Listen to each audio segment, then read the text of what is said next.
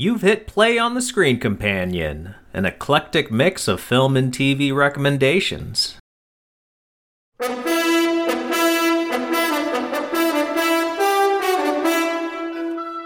Westerns. 1955's The Kentuckian and 1978's Shoot the Sun Down. Max, what is The Kentuckian about? The Kentuckian is a story of a man who lived in a mountain with his boy, and he decided, you know what? There's still too much civilization out here. My neighbor, who lives 5 miles away from me, is too into my business. I need to go somewhere further away from people. And he decides he wants to go to Texas. You're right. There's already a lot of freedom in Kentucky in the 1820s. The main reason they were getting out of Dodge was because of the blood feud between his family, the Wakefields, and another family. He was very vocal about people being in his business, which makes sense now that I think about it, especially considering when the first logging town he went to, they were like, aren't you a part of that family with that feud? Everyone already knew. And he got shook down in that town. I could see why he didn't like Kentucky all that much. Did that even take place in Kentucky, that first little section, or was some no-name town in the middle, like in between? I believe it all takes place in Kentucky. Seriously? Wow. All right. In the 1820s, Kentucky, wasn't that a border state? I want to say it was. There wasn't a whole lot around. Why do you have to go down to Texas, which wasn't a state at the time? It was wild, untamed land, at least by Americans. I mean, it wasn't even really a territory, was it? It was just an area. It was owned by the Mexicans. Yeah, there you go. That's why it's wild. By some standards. Neither of us have seen either movie previous to this discussion. What were your initial thoughts when the credits rolled?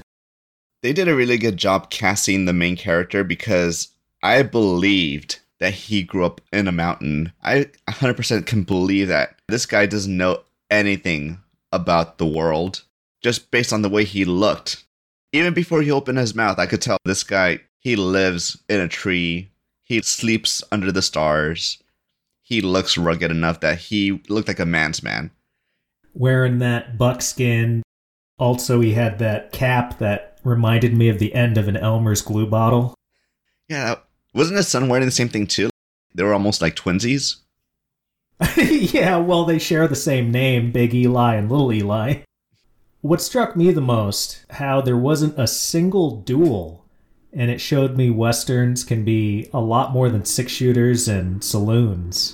It's like the difference between Zack Snyder superhero movies and then watching Bruce Willis in Unbreakable.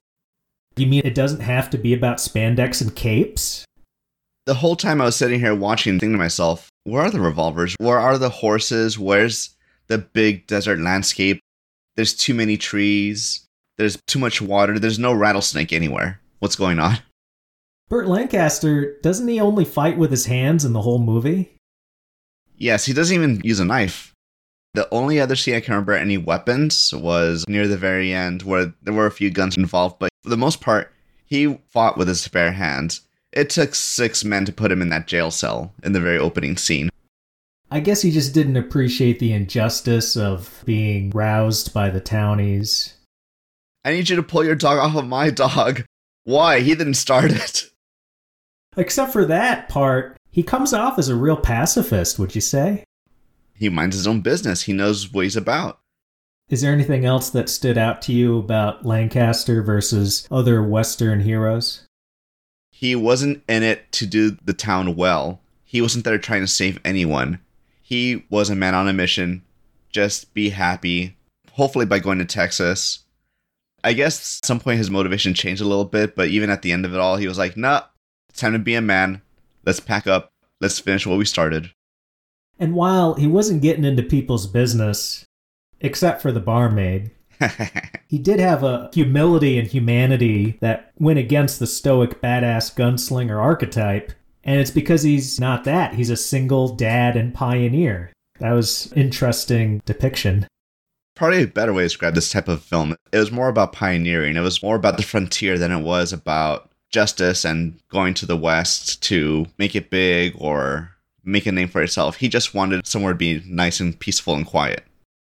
Doing a little research for the movie, I saw some reviewers describe it as an Eastern instead of a Western. That's interesting. Kentucky isn't that far west. However, for the time period, it was the western part of the country. And from my perspective, coming from New England, that's west of me. I forgot what it was. There's a reason why they call the middle of the U.S. the Midwest, and it had something to do with borders and what was tamed and untamed. That's why they called it the Wild West. And the Midwest was in the middle of civilization. Did it bother you at all that it was light on action, or do you feel like the drama made up for that? I feel like the drama helped, but if you're looking for like a true spaghetti western, this isn't it. This is not corrupt sheriff. The mayor's trying to steal everyone's homes. There's nothing like that in this kind of story. It is a feel-good story, though, in the sense of like watching characters develop. You learn about them, you watch them grow, and there is a bit of an ending where you're like, oh, good for them. And how well do you feel the movie portrays minorities and women? Okay, so the women aspect, I feel like the barmaid was too strong of a female character for the time period. I don't think things would have gone down like that. Although I do appreciate her, I do feel she was a better character overall. Better than the school teacher? I thought about that. School teacher, no. She's not worth it. Because she's the other woman in this love triangle with Big Eli. Something about her is like, no, you'd sell me out, wouldn't you? I can't trust you. The barmaid, she broke me out of jail. She's been there trying to help me support the boy. She's better for me. The school teacher, what'd she do? Show up, start singing a pretty song, and show me how to spell the word muscle? The main issue of the movie, the Wakefields are going down to Texas, and then they get stuck in a town, and the barmaid, Hannah, she represents going all the way down to Texas, and the school teacher represents civilization and sticking around town, and that creates friction between the father and son. How do you feel about the central question of being on the fringe, being free, versus the trappings of society and its structure? It's very relatable. It made me think a lot about civilization and like, you know what? Maybe I can just sell everything, move to Montana, and just be happy with what I have. I don't need more. I have enough. And I felt like I really related to that character. I want my own little piece of land, away from everyone, no taxes, no government, no neighbors 50 miles away from me. It'll be nice. I don't mind it as a concept, but I don't like it in the context of this movie and the position the movie took. It comes off like it wants me to want the Wakefields to go to Texas, but they had a good setup in town.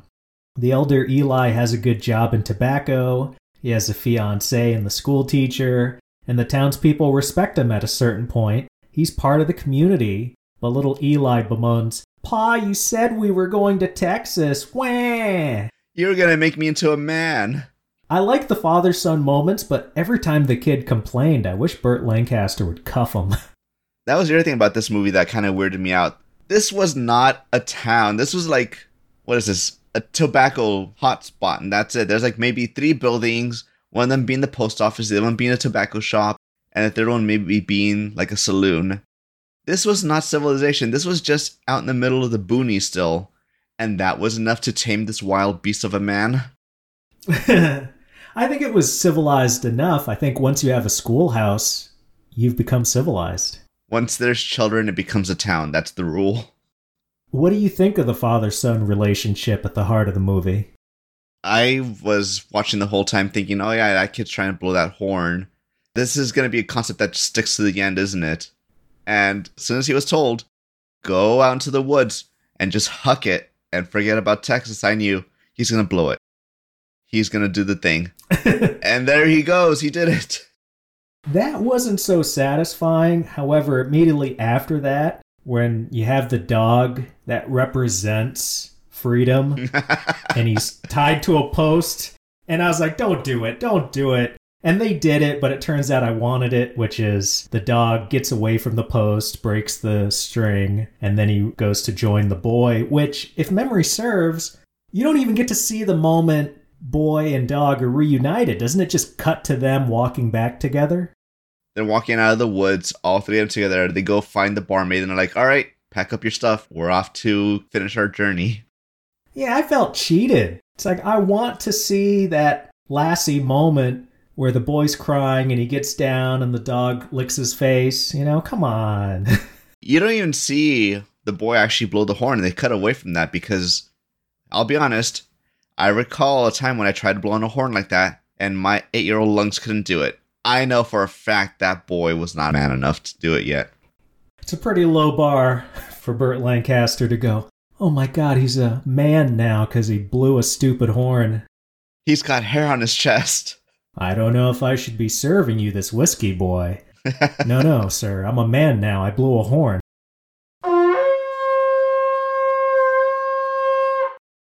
So what was your favorite stunt? The last fight scene where the whole town's watching the Kentuckian fight the mayor of the town. Because I'm just watching these stunts like, all right, you guys are trying to take it easy, but you're still trying to make it look realistic. It looks kind of funky. But hey, you almost split your head on that log, so you know what? Maybe you should take it easy, old man. The bullwhip made that scene fun, but the choreography on Big Eli's end, he just constantly dives. That's all he knew how to do, just dive and roll. And maybe take a whipping every now and then. Now, was the bad guy there Walter Matthau? I thought he just owned the saloon. Was he actually the mayor as well? It seemed like he was the mayor. It seemed like he was pretty big and important. For all we know, maybe just owning the saloon makes you the mayor. It would go along with all the other depictions of authority in the movie where they're evil and corrupt. I mean, he was wearing a black outfit too, right? Yeah. That's how I know he's a bad guy. Do you agree with our picks? Have a suggestion or scathing critique? Email the show via thescreencompanion@gmail.com. Tell us if we gave you a good recommendation and let us know who your favorite guests are. Like us and subscribe on YouTube, Podbean, Amazon Music, Spotify, and more. Thank you around the world for listening. So often we mention period movies and how their mysteries would be undercut by modern tech like computers, smartphones. Well, this movie showed me how much suspense we've lost by having rifles that carry more than one round at a time. It was thrilling and comedic at the same time, watching a bad guy miss Lancaster and then he runs across an 80-foot pond and tackles the shooter before the muzzleloader can fire again. A tense moment like that can't exist with today's firearms, and cinema's worse for it. It only would have been better if he threw a rock at him at some point. That would have been fun too. I have a feeling Big Eli had a good arm on him. At least they didn't have him take out a slingshot, considering he wouldn't pick up a gun the whole movie. The only time he held a gun was in the very beginning, right? When he went into the first little town. That was it. Yeah, and then they disarmed him and threw him in jail. What do you think was the best dramatic moment? Maybe the part when they're getting set up in the cabin before all that happens. You see them take the boy hostage, you see them take the barmaid hostage, and you see the mayor just having a gut feeling like, you know what, maybe this is a little messed up. Maybe I shouldn't have gone this far. But is that Walter Matthau's conscience, or is he just spineless? He's probably more spineless because he didn't want to do anything with it. He was like, I delivered. You don't need me for this part anymore. And they're like, no. We're going to see you through this. You're going to do this. You're going to shoot that other guy. That was him being spineless. He didn't want to get blood on his hands. He wanted to get even. He wanted to humiliate the guy. He didn't want to kill nobody himself. Did you ever get a sense why Walter Matthau's character hated the Wakefield so much?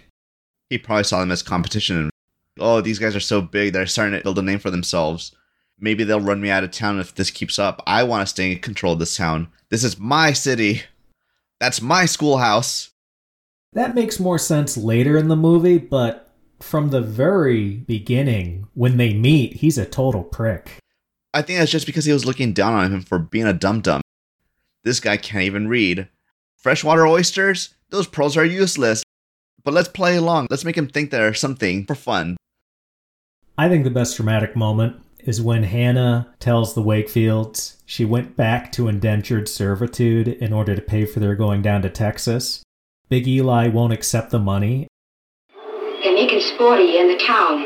Them that don't stand knee high to you. Being laughed at don't kill a man. Just give me time. If the laughing don't kill you, the lingering will. Maybe so and maybe not. But you give that money back here. It's on paper. Legal like. Get the paper then. Eli, some are born to stand still. And some are born to run. I'm through with running. Eli, you're playing the fool. Let me be my own kind of fool then. Lots of great exchanges and antebellum slang. What's your biggest criticism for the Kentuckian? I don't know, for me at some points it kind of felt like it dragged on a bit. There was a lot of lulls, a lot of like setup, which I understand why they did it for the time, because that's how you told stories. Again, I think this goes back to just me being accustomed to movies from today where there's just something always going on. Yeah, you do need a little bit of build-up, you do need something to move the story along. But sometimes I felt like it just took too long. Yeah, it did, but it shows how much mileage you can get out of having characters that you like. I liked the main pair, the father-son, and if I didn't like them as much, then I think the movie would have felt longer than it was. But there were some scenes that were added in that I don't know if they were necessary. Getting the letter from President Monroe, was that really necessary? Did it add anything to this guy? Yeah, you're right. They could have done without that. In the saloon, making fun of him for the oyster and the pearl. I liked that because how often in a Western do you get to see the hero get belittled like that? And then he comes off as a better character because, like he tells his son, just get over it. Okay, they had a laugh. I was dumb. Move on. My biggest criticism for the Kentuckian would be Walter Matthau felt like he was the main antagonist, but you wouldn't know it from the way he leaves the movie. What an anticlimactic death. It was kind of weird. Going back to the whole blood feud thing, the whole time watching that movie, just thinking to myself, alright, so was that just a motivator to keep the story going? Was that it? Get them out of that little area, Kentucky, and move on? I didn't expect them to make a comeback at the very end of the film. That did kind of catch me off guard, and I was kind of hoping there would be something more with Walter Matthau. That was his character's name, Bodine. I was hoping for something a bit more, and I was hoping it wasn't going to end at just the wagon fight. Is that what we're going to call it? The wagon fight with the bullwhip and his meat hands duking it out? That's an appropriate nickname for it. Yeah, there was a wagon involved. I was hoping for something a bit more, like he would go into a drunken rage and maybe pull out a revolver, and that's when final showdown would actually happen, and not the little fireside wagon fight. I did as little research on these movies before we watched them. All I was trying to figure out was, are they Westerns? And also, I've been watching more Burt Lancaster, so that's why the Kentuckian got on my radar. And then Shoot the Sun Down, being a Christopher Walken movie where he doesn't go full Walken, that was interesting too. So I went into the Kentuckian with very few notions of what was going to happen in the movie. Were you expecting it to be more of a grand journey type of movie like I was? I was definitely expecting different scenery. Yeah, you start off in the woods in a little logging town, and then from there I was expecting, okay, they're going to go out to like Utah or somewhere deserty. I was expecting to see cactus or a cattle farm at some point, and I didn't get that. All I got was just woods and trees everywhere. For both of these movies, the TSC Western scorecard, my dad helped me develop because he's way more into Westerns than I will ever be. On a scale of 0 to 3, and you just tell me where you think this movie ranked. All right. Self-sufficient, confident main character. Oh, I'm going to give this guy a 3. Heck yeah, he was manly without being overtly manly. He didn't scowl ever. You know he can survive out in the woods. You know he can make it, no matter what. I don't even know why he needs money for. He can just live in the outskirts of town and find a way. In that moment in the last act where it looks like the boy's gonna go off on his own, at first I thought, well, he's too young, he's not gonna make it. But then I thought, his dad probably taught him a few things. He might be able to do it. How about the love interest? Hold on, there's somebody knocking. What the? Jesus. Pa, I want to blow the horn. It actually might be the boy. Alright, I think he stopped. Alright. So where were we? Alright, love interest. Love interest. Alright, so love interest. Are we basing it off of personal preference or off of realism? Personal preference. I'll give her a 2. Because she was pretty good for like being a strong character, being what you wanted a partner, but at the same time, she had moments of weakness where she got emotional, and I just can't 100% get behind that. I thought she was a good love interest, but I'm going to go a little lower and say 1, because she's just not in the movie that much, except for a few pivotal moments. How about in terms of beautiful nature imagery, aka landscape porn? Definitely going to give that a 2. Because again, I'm disappointed that there wasn't really much western desert scenery. But I do like trees. Trees are cool. The fact that they actually had them going through streams, they were looking over mountainsides. There's a whole nature walk scene that took like 5 minutes of the intro.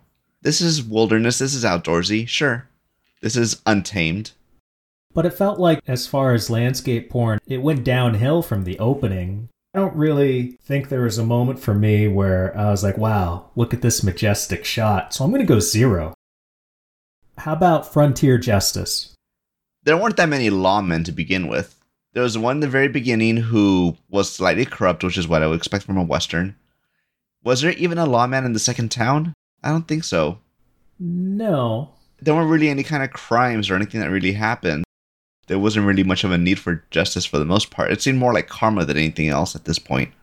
But there was a blood feud in the background. Yeah, which we have no context for. We don't know who's in the right or who's in the wrong, so... Maybe they don't either. So I guess that is closer to frontier justice. I'll give it a 2. Except for the very beginning with that crooked lawman. Nobody's going like, oh, I wonder what the law is going to say about this. Even that scene where little Eli's going to school for the first time and the kids are making fun of him over the muscle pearl. His solution as they're taunting him is to just punch the lead kid. Oh, what a different time the 50s and the 1820s were. I thought it was great when the school teacher's talking to Big Eli about it, and they're talking about the kid's problems at school and that he has a shiner. And she says, oh, you'd be so proud how he dealt with it. You mean by beating ass? That to me is, at least on a school bully level, that's frontier justice. He didn't go immediately to the teacher. He socked the other kid. Yeah, he did try to solve his own problems. Definitely 3. And the last part of the TSC Western scorecard, what number would you give the Kentuckian? Clear good versus evil. Closer to a 2 because do we really know who's good or evil? Like in that blood feud? I mean, we can easily tell, oh, these guys are being jerks to the frontiersman, to the Kentuckian, because he's a dum-dum. He doesn't know anything. So yeah, that does seem a little scummy. But for all we know, he or his family might have killed some of the feuding family from the other guys just because they looked at them funny, which is kind of messed up. So we have no context for who's actually good or evil from his little side of the story. I agree with you, and it was a little difficult for me to come up with my own answer. But at the end of the day, I was like, well, how can you side against Burt Lancaster? He's so good as a guy and a father. If he's that good, then automatically anybody against him is pure evil. Did they ever explain why he's a single dad? No, except you figure his wife probably died. She probably got taken out by consumption or something. Or maybe he got tired of her never able to blow that horn, and he left her. She didn't skin the rabbit correctly. Yeah, didn't use the proper thickness of thatch on the hut roof. Before we move on to the next movie, I have to ask you, and don't let real life sway your answer. Okay. As I'm positive she doesn't listen to TSC anyway. Do you choose the barmaid or the teacher? I thought the teacher was looking kind of fine for a hot second. I don't know. Maybe I stick to the barmaid. Honestly, I think the barmaid is probably a better way to go. Looks are one thing, but if you're capable, it's like, oh, maybe you can actually save me. I want to be saved every now and then. You mean you just like a lady that's willing to turn herself into a slave to buy you dinner? Hey, if she's willing to go down with me like that, then yeah, let's do it. Ride or die. Moving on to Shoot the Sun Down. This stars Christopher Walken as Army deserter Mr. Rainbow, which I'm going to assume is a made-up name because he doesn't want people knowing his real last name because he is a deserter. I don't know. I hope so. Otherwise, it's a stupid name. A conscientious objector to the Indian Wars. At a time when the Southwest is still under Mexican rule and tension is high between them, the tribes, and American prospectors, Rainbow will cross paths with an English girl needing help on the way to Santa Fe. Max, what was your first feeling when the end credits rolled? That's how it ends, just like that. You know what? I'm okay with this ending. This is fine. Everybody got what they had coming. Actually, my biggest issue was the whole time I was just trying to figure out, wait, okay, I saw him doing this one thing with a plant, and I guess allegedly that went to the water that these people were drinking. What was that? Because I think I heard them call it like loco weed or something. I think that's what I heard too. It was just something poisonous. You sure it wasn't just like some anti-marijuana campaign? They're like, oh, these people were killed by the weed. That would be an interesting side effect of marijuana. But this is the late 70s. People were hip to it by then. Yeah, I guess this isn't quite reefer madness misinformation, but okay. Rewinding back to the very beginning, though, what did you think of the movie trailer voice narration over storyboard art? In 1836, virtually all of the Southwest was part of the Mexican Empire. American adventurers and frontiersmen forged a new path of exploration. Their gateway, Santa Fe. The old myths of Montezuma's Golden Wheel fanned the fires of new discoveries, and with it, a deadly fever for gold. Into this cauldron of greed, distrust, and violence also came other kinds of men. Men of action, who could not be bought or intimidated. It kind of reminded me of Tombstone, where I think they did something very similar for the very beginning and the very end. And I appreciate the context that it sets up for the story. You don't need to have a bunch of people doing a bunch of things to just show, okay, this is how things are going down.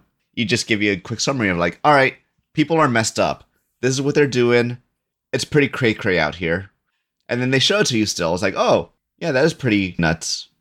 It's more forgivable for period movies to have narration because, come on, public school systems today, kids don't know their history. I barely know the history. I'm going to tell you right now, it's gotten worse. They really don't know. Well, yes, because our generation was the greatest generation. It's all downhill after us.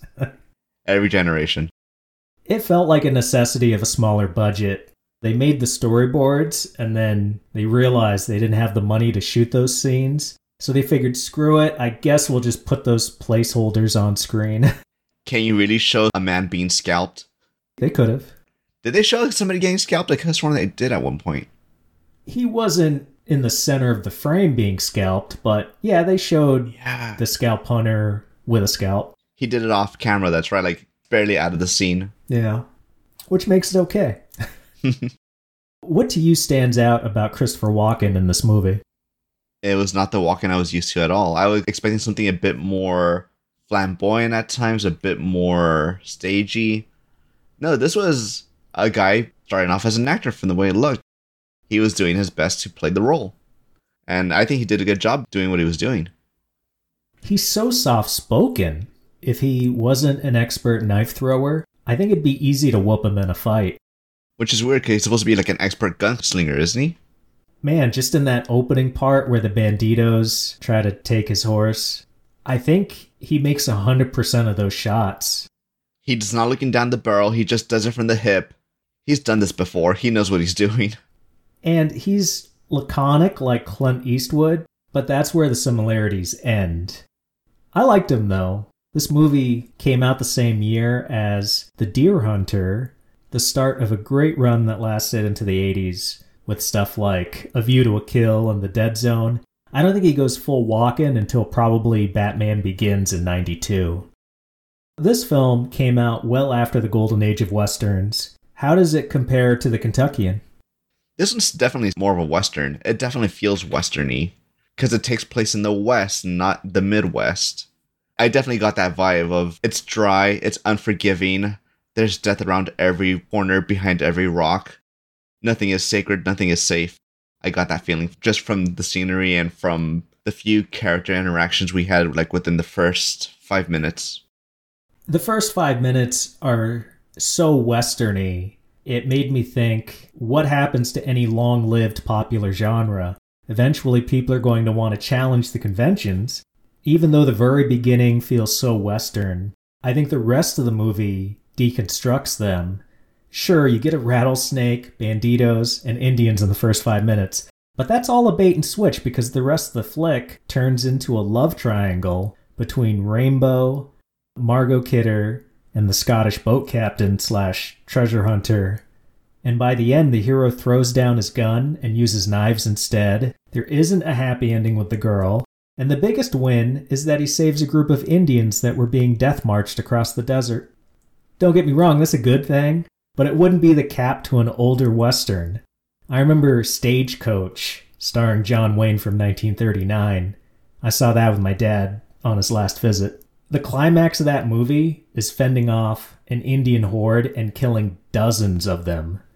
So I appreciate the change of pace, but I also see why the conventions of Westerns are there. It's definitely a tad more satisfying in something like The Kentuckian, even if that one isn't as complex as the politics and treachery in Shoot the Sun Down. So how well do you think the movie portrays minorities and women? I was looking at it, and that's one thing I noticed in the credits. I was like, all right, how many of these Indians were actually Indians? And I think they actually all were Indians. Not just looking the part. No, I can already tell you one of them definitely wasn't. Oh no, I guess I didn't look at the credits closely enough, but some of them definitely had Indian names, like Littlefoot or something like that. So they actually might have been portrayed fairly well and not just been some dark-skinned Italians. Names can be made up. Don't. No. Do you remember the famous case of that woman that showed up to accept the Academy Award for Marlon Brando? And she used it as a platform to talk about Native American rights. Yeah, I remember that whole scandal thing. It's come out that she wasn't Native American. Not a drop. I've been lied to. Well, it just goes to show people pretend to be other races all the time. Burn it all down, Frank. We gotta start over. I'm there with you, buddy. You charge through the door first. I'm right there behind you. Especially compared to the first movie, there are a lot of Mexicans and Indians in this movie. That was pretty cool. It was like its own little Lord of the Rings. You know, you got all these different groups represented. At least the Mexicans seem like they were portrayed correctly. So there's that. That's cool. As for women, there was like, 3 women maybe in total in this movie? Yeah, there wasn't a lot of female activity. But no nudity, no gratuitous nudity. We got close, though. What's her name? The indentured servant. Lois Lane. Is that what we call her? Lois Lane? Is that who she is? She played Lois Lane in the first Superman movie. Considering the federales are corrupt, like everybody else, just about everybody else in the movie is, but I did like that exchange between Mr. Rainbow and the guy that owned the stable. How he was a Mexican dude, but nothing felt stereotypical about him. He just felt like a guy, a business owner. He was just doing his job. I gotta charge high because they're ripping me off too, so I gotta pass the buck on to you. I don't want to do this. My prices are outrageous, not by choice.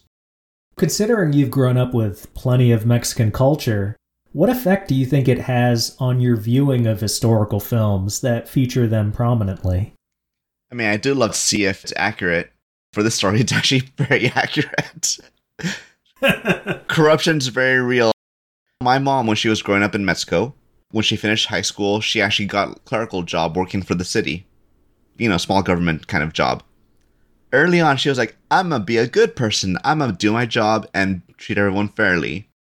At one point, people were like, hey, I can give you this bag of McDonald's or Burger King or whatever, I can give you this food if you can push my paperwork through a little bit faster than everyone else. Make me jump the line, basically. And at first she was like, I am not going to take these bribes. I will do my job fairly. Before she left, when she got paperwork and they're like, they didn't give me a burger. To the back of the line you go. I don't even want to help you anymore. The government corrupted her without trying. Where's my cheesy gordita, damn it? She didn't need the food. She was just more outraged by the fact that it wasn't there. It was like a loss of respect. Basically. That feels similar to when I was working at some strip clubs, and you realize in the service industry, and your mom provided service, sometimes, let's say the dancers have had a terrible night, but the respectful ones will still give you a little tip, and it's like nothing because they had a terrible night.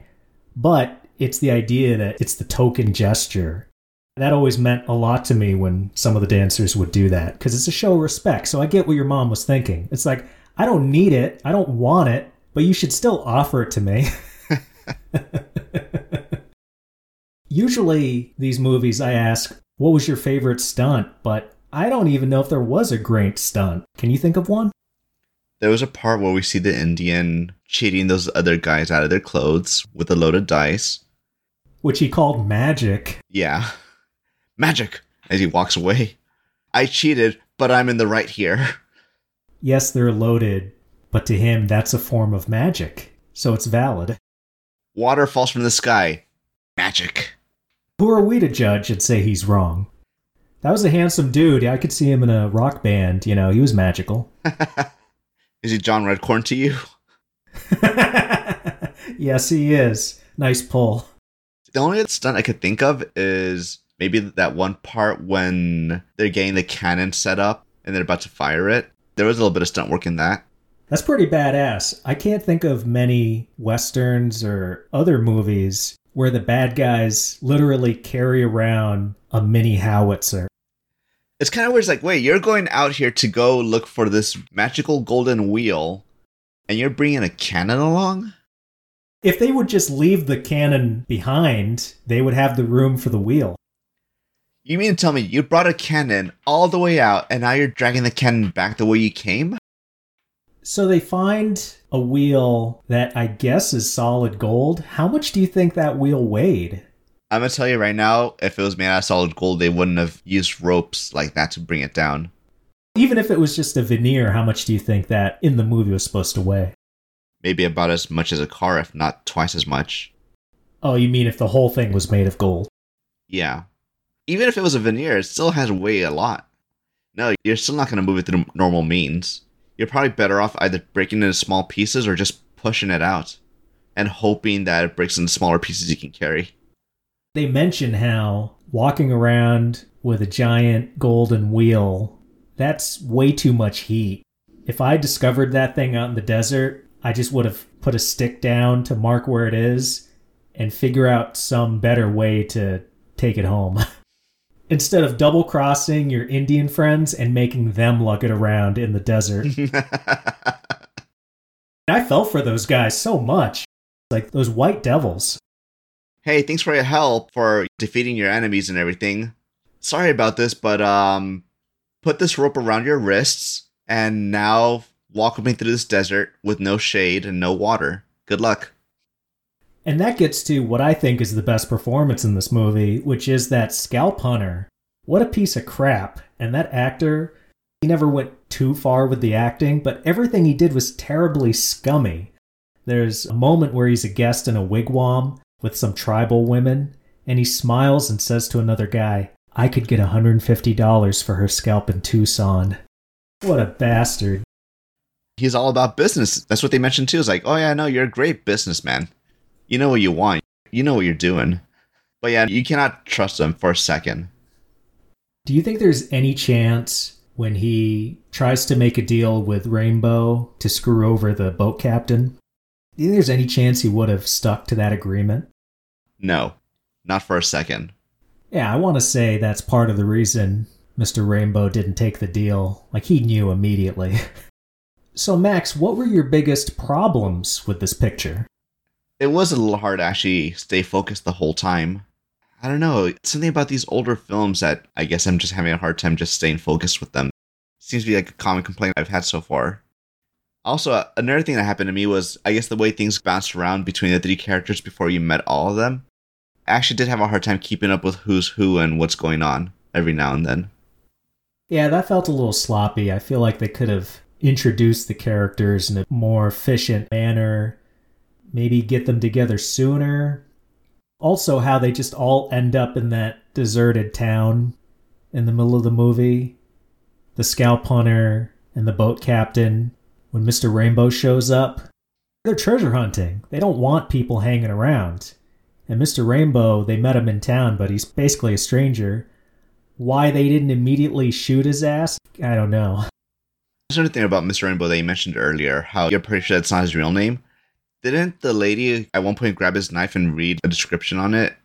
Didn't it have an actual name on there? Oh, well, yeah, it was given to him by Captain Jefferson Davis. Oh. I hope that name rings a bell with you. I know who that be. Did you go to public school? Yeah. I did too. We're ahead of the curve because we both caught it. Yay. My biggest gripe, I hated the score. It either felt generic, underwhelming, or distracting. It was in contravention of how the music should enhance what's on screen. I also wish there was more dialogue. Mr. Rainbow is ostensibly the lead, but he doesn't interact much with any of the other three main characters. Was he really the lead? I don't think any of them should have been the lead. I don't think there was anything indicating this is the person you're supposed to be rooting for. The whole time it felt like, oh no, these are just three strangers that met, and then they go do a thing. He gets screwed over by the other two, but there's nothing that really points you to say that this is the man you're supposed to be rooting for the whole time, in my opinion, at least up until you get to that point where he gets screwed over. And that's more because you just want him to get even with them. Wait a second, let me present the case on behalf of this film, Max, to you and the listeners. Mr. Rainbow, he's played by the handsome Christopher Walken. He was a tall drink of water back then. And also, his backstory is that he objected to massacring Indians.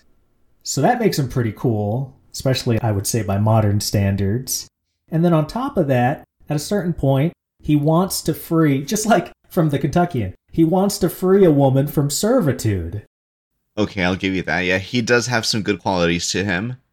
But the amount of screen time he gets and how little actually follow him the whole time, and how it's jumping around between characters, didn't really seem like I was supposed to stick with him the whole time. It didn't seem like I was supposed to be necessarily rooting for him. How about the end where he's stopping a genocide? Because you know the scalp hunter isn't going to let those Indians live once they get the wheel to Santa Fe. Didn't he also commit another genocide? You mean by killing those Mexicans with the tainted water? Yeah. He killed a lot of people to save a lot of people. But I mean, at the end of but those guys were corrupt. Also, yes. See, so he took out the bad guys. Come on. I killed 50 bad guys, but I saved 50 good guys. You still killed 50 people, though, at the end of the day. Life balances out. Peter will understand at the pearly gates. It's like, you know what? Yeah, that's fine. Those Mexicans were wanting way too much money. You're right. That was a bad deal. Go on through. But I agree. He gets about the same amount of screen time, so in that way it feels like an ensemble, but I don't know how anybody can watch the movie and not throw in with Mr. Rainbow. He's certainly less scuzzy than the rest of them. Even the chambermaid / Margot Kidder, she comes off as unsavory in parts. She tried to seduce him to kill the boat captain, didn't she?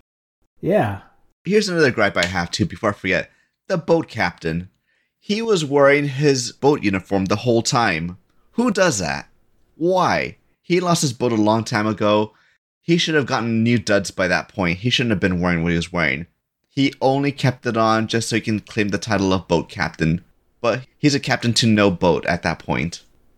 He wasn't a rich guy. Maybe he didn't want to throw the clothes away. But how cheap do you have to be? I mean, those clothing cannot be good for traveling through the desert. There could have been better clothing at that point. He could have sold his clothing or swapped them out for other clothing that would have been better for the environment. Ooh, yeah, that was probably a wool jacket. That actor must have been sweating. Nobody was having a good time. So, the TSC Western scorecard for Shoot the Sun Down. Max, from 0 to 3. How do you feel about there being a self-sufficient, confident main character in Christopher Walken? I'll give him a 2 because he was pretty confident. I don't think he was completely self-sufficient. He had to be rescued a few times. He would not survive out in the desert by himself. He had to make friends along the way to actually bail him out. Yeah, I would say 2 as well. Although, that switch in him at the end when he just goes full-on commando, like a freaking desert fox, that felt wild. Like, I wouldn't have expected that from him an hour earlier in the movie. You learned how to do this in the army? Maybe he was one of the first special forces. It all makes sense now. What number would you give the love interest? He was definitely interested in her. She was playing him pretty good, so I'll give her a 3. She did her job well. Basically said to her early on, I'll start believing you when you stop bullshitting me. And it seems like she did get genuine with him at a certain point. It's that weird dynamic. It's like a cat and mouse kind of game from the way it was. She was definitely into him. He was kind of into her. He didn't trust her because she wasn't straight up with him about all the details from the very get-go. Also, she wanted him to kill a dude. You can't really trust a woman like that. She's crazy, but she's also hot. So there's that one graph where the more crazy, the better it is. I'd give her a 2. She didn't have a ton to do, but I did care what the resolution of that was going to be. How about landscape porn? It definitely met the requirements of a Western where it was just death everywhere. Give it a 3. I'm going to give it a 1 because they did have a lot of big nature shots. These moments where you have this little tiny rider on horseback in the frame and the rest of it is nature. But man, sand is boring. But it is Western. It is untamed wilderness. Maybe I didn't catch it, but at any point before it's revealed, do they mention that it's getting close to winter? No. It just feels like all of a sudden there's snow on the ground, which I believe, but it just felt like it came out of nowhere in terms of the story. I will 100% believe that happens all the time. I've been in the desert long enough to tell you that it can get cold as balls, and you can die from exposure. The fact that there was a little bit of snow out in the ground, I did find it to be a little weird. I was also willing to find it as acceptable. It felt more like maybe they had scheduled it for the summer and fall, but then they ran too long and it started going into winter, and they added 1 or 2 lines to acknowledge there was snow on the ground, and they just proceeded. How about Frontier Justice? I'll give it a 3. Me too. Because it did definitely happen. There was definitely some frontier justice out there, the Indians especially, doling it out. And how about Pure Good versus Evil? Yeah, you could definitely tell who was evil. And I guess character building tells you that there is some good in some of these people. And I wouldn't really say that anyone teetered on that line, so I'm going to give it a 3. It's my same reasoning as the Kentuckian, but from the other way, where I started with the Scalp Hunter, and he's charming, but he's also a huge piece of crap. So I was like, okay, if he's definitely evil, have we seen Christopher Walken in the movie do anything that makes him not look squeaky clean? Except for the fact that he deserted the military. In some people's eyes, that's unforgivable, but besides that, he seemed like a pretty good dude. He did get into other people's business when he didn't have to. Hey, when Mr. Rainbow is at the bar and the Indian guy that talks English is rolling bones with people, gambling, and Rainbow saves the Indian guy. At first, I was like, why would he help this guy? And then later, I thought, with his background and not wanting to kill Indian folk, he definitely must have killed some. So maybe for him, it was trying to make up for some of that bloodshed. I don't know about that. Why do you think he helped him? That's what I've been trying to figure out for a while. Maybe he knew what tribe he was from, and he knew, oh, these are friendly Indians. Yeah, they're a little scummy. Maybe they saved me in the past, or something like that. That might be his mentality, just paying it forward, or maybe he knew people from that tribe and he was like, I gotta help this guy out. After these two movies and the first Westerns podcast you were on, do you like the genre more or less than before? That's actually a bit of a mix, because I feel like the modern ones were really Western in a different way. Modern Western, I guess, would probably be a better way of calling it, where you kind of had an idea what you were getting when you walk into it, and you don't leave unsatisfied. With these older ones, I feel like it's just a genre still trying to be hashed out, being explored. I want to give them a chance. I want to say they were good for Westerns, but in my mind, I still have the modern interpretation sticking to me, so no, I'm going to say these were not as good of Westerns as they should have been. Especially Kentuckian. What was the biggest thing missing from that? Oh, it's that it wasn't out west enough, right? Not west enough. No 6-shooters. That was mainly it. There was no showdown. An actual quick draw showdown. Did they have revolvers in the 1820s? They started to, but they were janky revolvers back in the time. Because you remember in Shoot the Sun Down, when the Scalp Hunter and Mr. Rainbow first meet, Scalp Hunter comments on the fact that Rainbow has a repeater, like it's new technology. It was fairly new, but the problem is because the bullets were so small, they weren't seen as being that powerful. If I remember right, sidearms at that point in time were considered to be just on the same level as like a knife. You can hurt somebody with it, but you're not going to kill them with it. It's good for just keeping people in check. Not like today's modern stuff where, oh yeah, no, that'll kill somebody. I only know this because I've been doing a whole lot of research into guns lately. Okay. I've come to recognize that I can enjoy Westerns, but it's crystal clear that none of the accoutrements appeal to me. Gunslinging, horse riding, frontier living, they don't move the needle one bit as far as my enjoyment. It's like getting into a slasher movie, but the deaths are the least favorite part. Also, between this and getting into Little House on the Prairie recently, I can firmly say that the period of westward expansion is one of my least favorite American history topics. Give me the Roaring 20s. I'm not into an era before indoor plumbing, not counting the Civil War. Our final segment this episode, TLDL, Too Long Didn't Listen. Gonna ask you some questions. Give me some short responses. Who did you like more, Burt Lancaster or Christopher Walken? Burt Lancaster. Better romance story, the indentured barmaid in the Kentuckian or the indentured English companion in Shoot the Sun Down? Barmaid.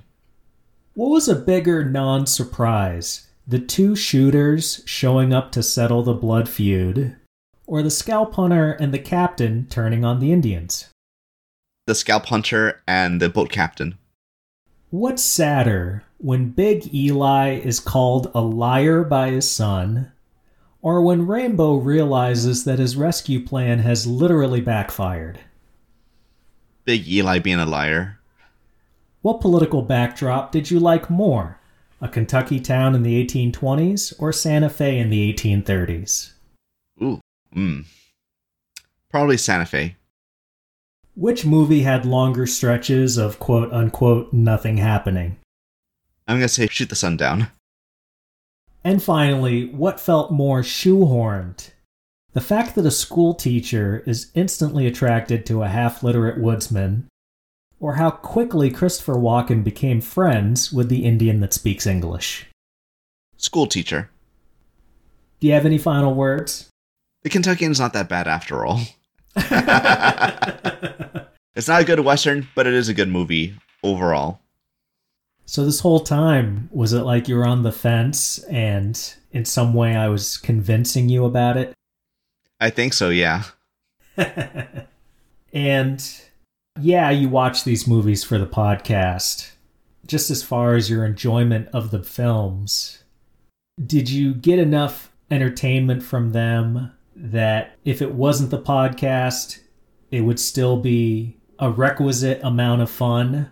Or in your mind, are you like, damn it, Frank, these movies weren't worth my time? That's how I kind of feel about Shoot the Sun Down. It just didn't really appeal to me as well, unfortunately. But you did finish it, and I do appreciate it. I'll always give everything a shot.